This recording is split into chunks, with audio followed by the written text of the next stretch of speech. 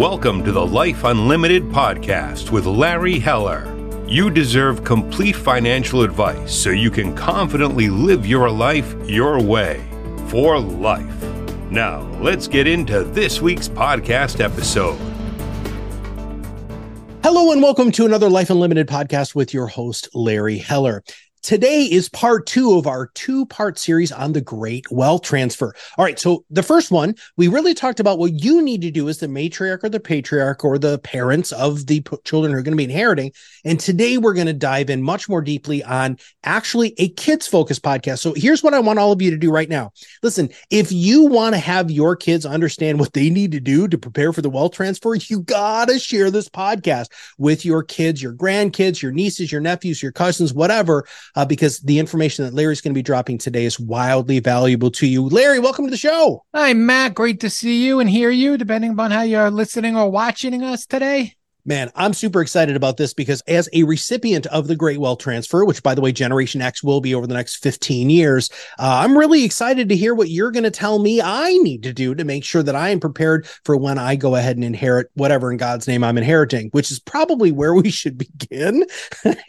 Yes. So, Larry, take it away. Yeah. So, I mean, there's actually 2 parts of this. It's not just the transfer side, but it's also as your parents age, what you should be doing to protect themselves and to protect them. So yes, it's both of that. And, last part one, we talked about it from the parents' side, which is probably easier to approach your children with these conversations.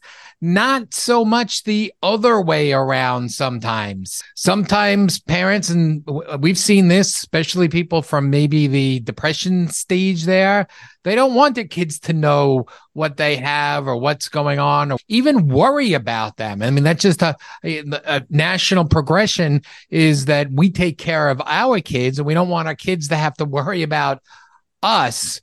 But there's a lot of things that you want to do for both them while they're alive, and also they've lived a long time, accumulated assets, and you want to be able to keep as much as you can and not have as much as go to either scams or go to taxes or be withered away. So having that, the first thing is really recognizing, okay, I need to have that conversation. How do I approach the conversation where it doesn't seem like they're going after their inheritance or wanting to know what their inheritance is? But it is real important to have these conversations and to find the right time and the right way of approaching it is really step one, is really taking the time and having those conversations. And like we did in part 1, there's kind of 2 aspects. There's the financial part, but there's also part of the non-financial, which I think is just as important, sometimes even more important. All right. So you just opened a huge can of worms, Larry. I mean, how does one even begin this conversation? I know you've been through this many, many times with many clients over the years. So give us an example. Tell us how kids should begin talking about these 2 major points, financial and non-financial. Yeah. So the first thing is really, going to their parents and saying, I'd like to set up a time where we can sit and we can talk about what's going on in your life. And unfortunately, as you get older, how you can be prepared in case of sickness or eventually in death. And I just want to make sure that you're set up properly, that you're going to be okay, and to look at ways of transferring this money down to the next generation, hopefully, but I'm not looking for that. I'd love for you to spend all your money. Sometimes we have conversations with the children to talk to them like that, but we want to just make sure that we have these conversations and that we're prepared for certain issues that may come up. And most of the time, the parents are okay with having those conversations. Like I said before, there are sometimes that we found that they're just closed off. A lot of times we're used as kind of the sounding board, and a lot of times we're the ones kind of initiating those conversations from either side, and we can have a meeting together and address all these issues together, which makes it a lot easier and a lot more efficient. Let's talk about a success story. Before we get into the rigmarole of what they need to do, please share a story about a time that you have been brought in to have and that the conversation went as you had hoped. Yeah. So just a recent story. This is a situation where it's a second marriage. So now it's even a little bit more complicated, because how do you make sure that both the children from the first marriages are properly taken care of, and how do we kind of do that? So this person had 3 adult daughters and wanted to make sure that they knew exactly what was going to happen and how it's going to work. And the daughters really didn't want to hear this. They didn't really want to hear that their mom eventually was going to pass away. She was still in her 70s, but having the conversation where everything is, some of her wishes. And we scheduled a meeting. We scheduled a meeting in the office, and we went through all of these issues. And then we had a subsequent meeting where we actually brought in an estate attorney, and we addressed all these issues with the estate attorney, and we updated their documents. And in New York, one of the things that you have to be careful with, that if it is a second marriage, that your spouse is entitled to 1/3 of your assets if you don't do some planning about that and some agreements about that. So we were able to address all of those issues with both the mom and the 3 children. And it gets a little bit more complicated. On the flip side, we just had another one where, from the parent standpoint, how does he make sure that he takes care of his 2 sons, but he also is remarried and wants to take care of his new wife, but didn't want to have money that went from him to his new wife go to the wife's child because he had some issues. So having those conversations, putting it out there, make life a lot easier going forward. Yeah. Well, definitely sounds pretty complex, man. So let's actually reduce the level of complexity, and let's talk about some of the financial things that are good ways for children to bring this to their parents without actually, really talking about some of those really a lot more complex issues like you were just talking about. One of them is really financial, that paying the bills. And unfortunately, we just had this happen with a client. Both the parent and the child are clients of ours. And the mom, unfortunately, was hospitalized, and she was a widow. And who was going to pay her bills? She was still paying her bills in her late 80s. So making sure, now she did have power of attorney, and the child was able to go in and do that. So making sure somebody is able to pay the bills so they don't fall behind on certain items. And really important, if you have a long-term care insurance policy that has a 30-day grace period, that after the 30 days, they can cancel that policy. So there are ways of putting a secondary payor on that, so child could get a copy of that notice in case that payment got forgotten, but making sure that the bills are paid. And as while we're talking about bills, we talked a little bit about this. There's scams that are going on now with older individuals. And unfortunately, we've heard about this, sometimes a little bit too late, but approaching the parents to maybe it's time to have somebody else pay the bills, whether it's a third party, whether it's one of your children. There are plenty of great organizations that do just this. So to prevent people getting scammed and being taken for money later in life, because unfortunately the elderly are vulnerable. So having those conversations on who are going to be paying the bills and making sure that you have access to pay the bills. So that's one thing financial.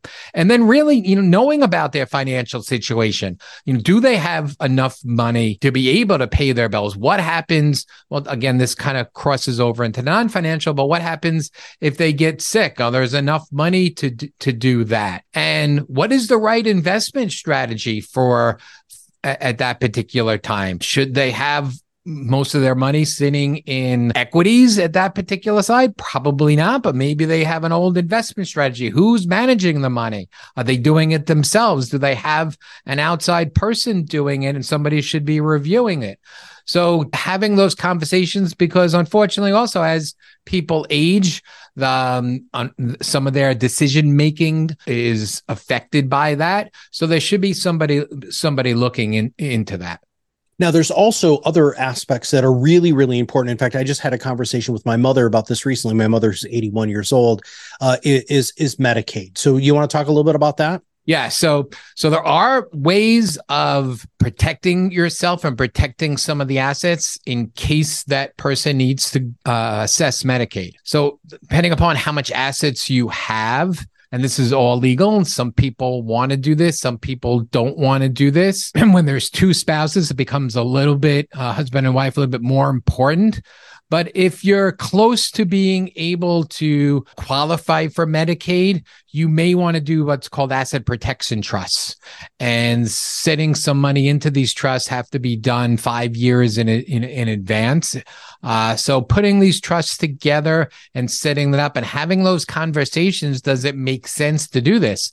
And because you have a 5-year wait period in most cases, that you want to do this ahead of time. So having those conversations, really difficult about that, but if you don't, there may come a time where you're not able to qualify on a timely basis.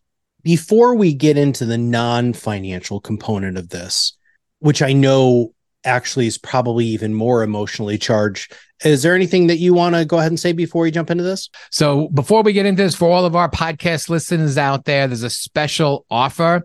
So please take a listen to this. Hello, Life Unlimited listeners. We have some valuable information to share with you today. At Hello Wealth Management, we're all about helping you achieve financial resilience. And we've got an insightful offer for you.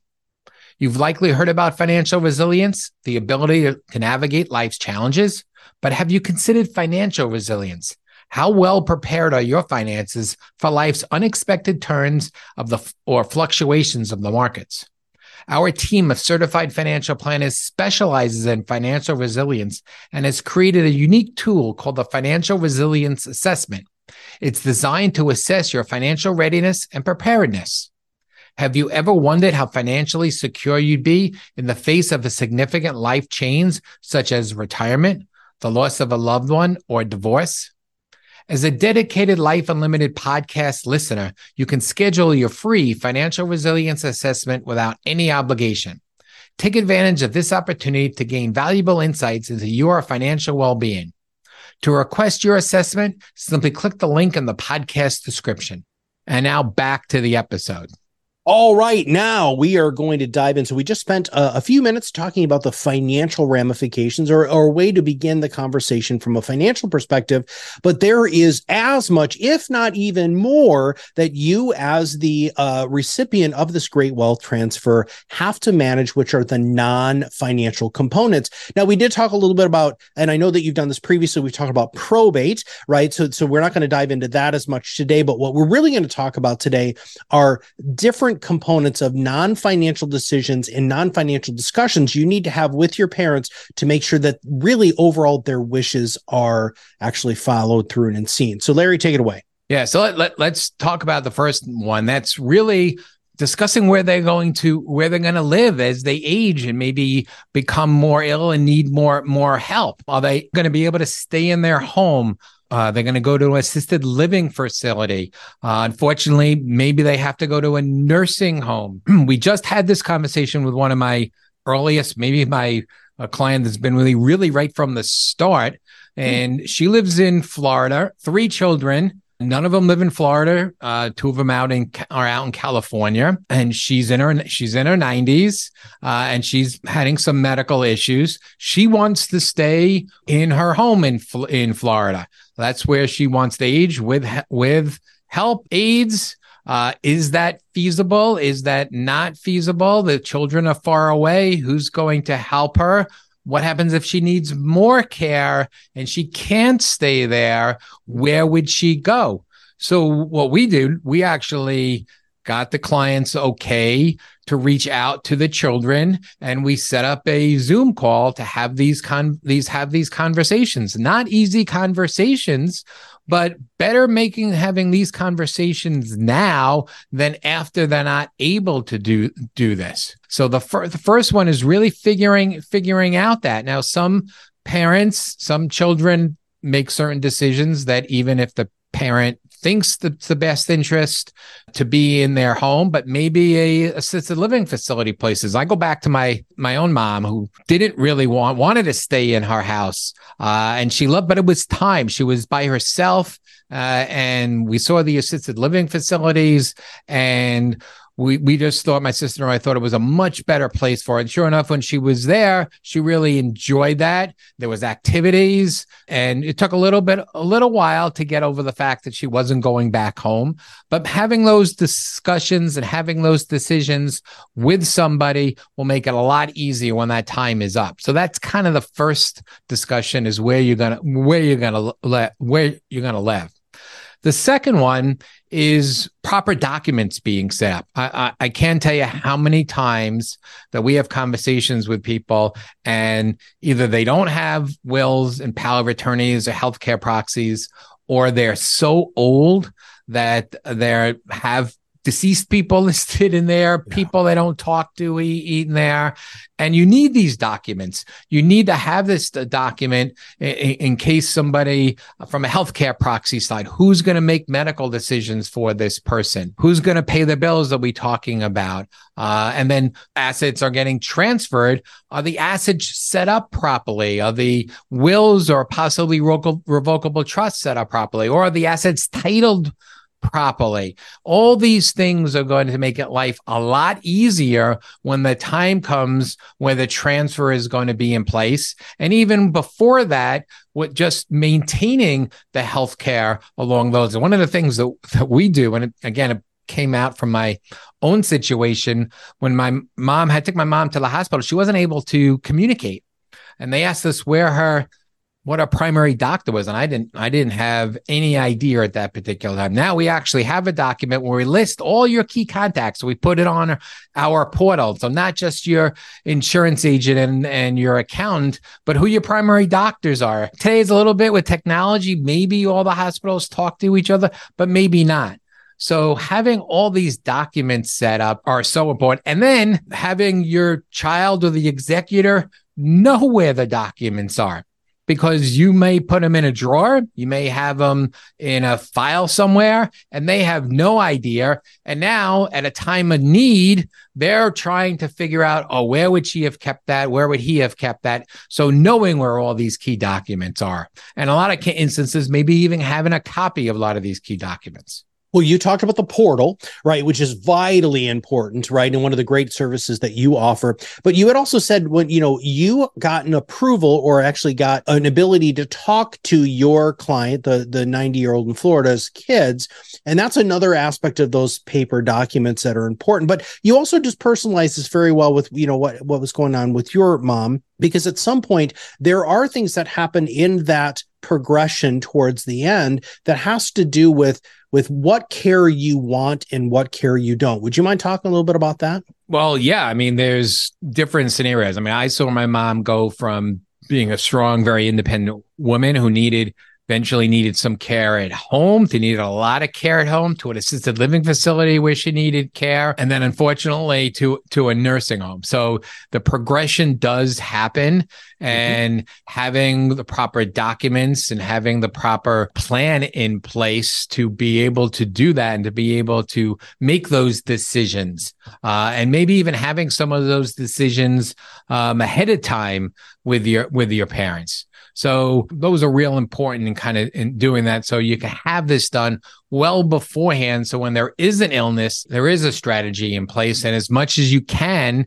being able to abide by their wishes. And part of that strategy is we talked about the asset protection trusts, or having or do they have long-term care insurance, and making sure that long-term care insurance policy is accessible, who's going to apply to the insurance and handle all of that. So having all those conversations way ahead of time just alleviates some of those issues when your parent is going through that. And then eventually when they pass away, how these assets can be properly transferred in the wishes. And we didn't really talk about this on the financial side, just knowing that your parents have set up the financial side, that how much they wanted to go to their children. Maybe they wanted some money to go directly to their grandchildren. Maybe they wanted money to go to their charity. And that's obviously they would have found out about this because it's all going to be in their will. But knowing that up front also can alleviate that. Yeah. Well, I personally was rather, I mean, I think my jaw hit the ground when my mother sat my brother and I down and actually had a lot of these conversations. She initiated it, which I thought was interesting, but she was in healthcare. And so that isn't too surprising. But before we really get to the ultimate thing that we have to talk about here, I just kind of want to do a very, very quick recap for the children who are listening to this. Listen, you have to talk about the financial and the non-financial components. And when you're talking about financial, one of the greatest ways to really kind of dip your toe in the water is to talk about who's going to pay the bills. That is a great door opener that Larry gave you right at the beginning. Then the other thing, and when it comes to non-financial stuff, before you get to illness and death, right, which are really intense conversations, make sure that you're going to have those life discussions. Where are they going to live and what does their progress of care look like? What are mom and dad comfortable with? Now, Larry, we do have to talk about death because it's something that happens to all of us. Why don't you go ahead and take it away on how to talk about this as one of the most important non-financial decisions? Yeah, and we've actually added this part into our conversation. So the way we're set up, we have meetings, financial planning meetings, investment meetings, and then every few years we have an estate planning meeting where we talk about the great wealth transfer and making sure all these documents are up to date and going through it with them. Because a lot of times they do it, they get it with an attorney, and before you know it, a couple of years go by and they forget about it. So we have these conversations proactively. And this year, we added this to our conversation is, what are your final arrangements? Do you know if you want to be cremated, buried, if you're going to be buried, at what cemetery? Do you know where the plots are? And that leads me to one story. One of our clients passed away. He had passed away. Father had passed away. And then 25 years later, the mother passed away. The son was a client of ours. And literally 2 days before, or a day before the funeral, the aide found a piece of paper that his dad 25 years ago had prepaid for their funeral and never told anybody. So if this aide had not found this piece of paper, the son would have paid for a funeral a second time. So again, that was maybe a different generation, but having these conversations, you mentioned, Matt, we have this portal, which we get authorization to open up this portal upon death to the executors. All this is right there. But if you've had these conversations with your children and they know, again, it's one less thing that they've got to figure out what to do. Oh, what did my mom want? Where is that document? Which cemetery was it? So having those conversations, yeah, not the most pleasant, but that's life and that's what's going to happen. It makes life so much easier that at that particular point, you can have the funeral and with a lot less stress, knowing that their wishes are being kept. This level of organization is vitally, vitally important and will make this entire process with your family just, I'm not going to say easier because it's not easy, but at least it's going to be more organized and you're going to have less things to worry about. All right, Larry, if there's a couple of big takeaways that you want everybody who's listening to this to take away right now, what would those be? Yeah, the two ones, I mean, they're kind of basically what we just talked about, but having a plan while they have sound mind. So having these discussions, having a plan, putting into place, executing, and then making sure that everyone knows where all these key documents are so they can be got to very quickly. So those are the two biggest, the three biggest takeaways is having a plan, having a conversation, knowing where all the documents are. Well, Larry, I want to thank you very much for your brain and for all of this. Listen, this two-part Great Wealth Transfer mini-series that we just did is so important for the entire family to really sit down and listen to. This one specifically, so vital for kids, right? The recipients of this great wealth transfer. These are things, listen, you're going to have to deal with this. You might not want to think about it, but the sooner you think about it and the sooner you plan, the better off you're going to be. Larry, if anybody wants to know more about how they can get in touch with you so you can help them through this process, what's the best way for them to do that? Absolutely. You can reach out to us at hellowealthmanagement.com or give us a call at 631-248-3600. You can go to hellerwealthmanagement.com and you can also take a quick quiz. It's called the Financial Resilience Quiz. So please, there's all sorts of wonderful resources on the Heller Wealth Management. Please make sure that you follow on social, like and subscribe to the podcast. And most importantly, share this with your friends and family member, because you know what? It is going to happen. It is important. And with the right help, it can be a lot easier. So for everybody at Heller Wealth Management, this is Matt Halloran, and we'll see you on the other side of the mic very soon.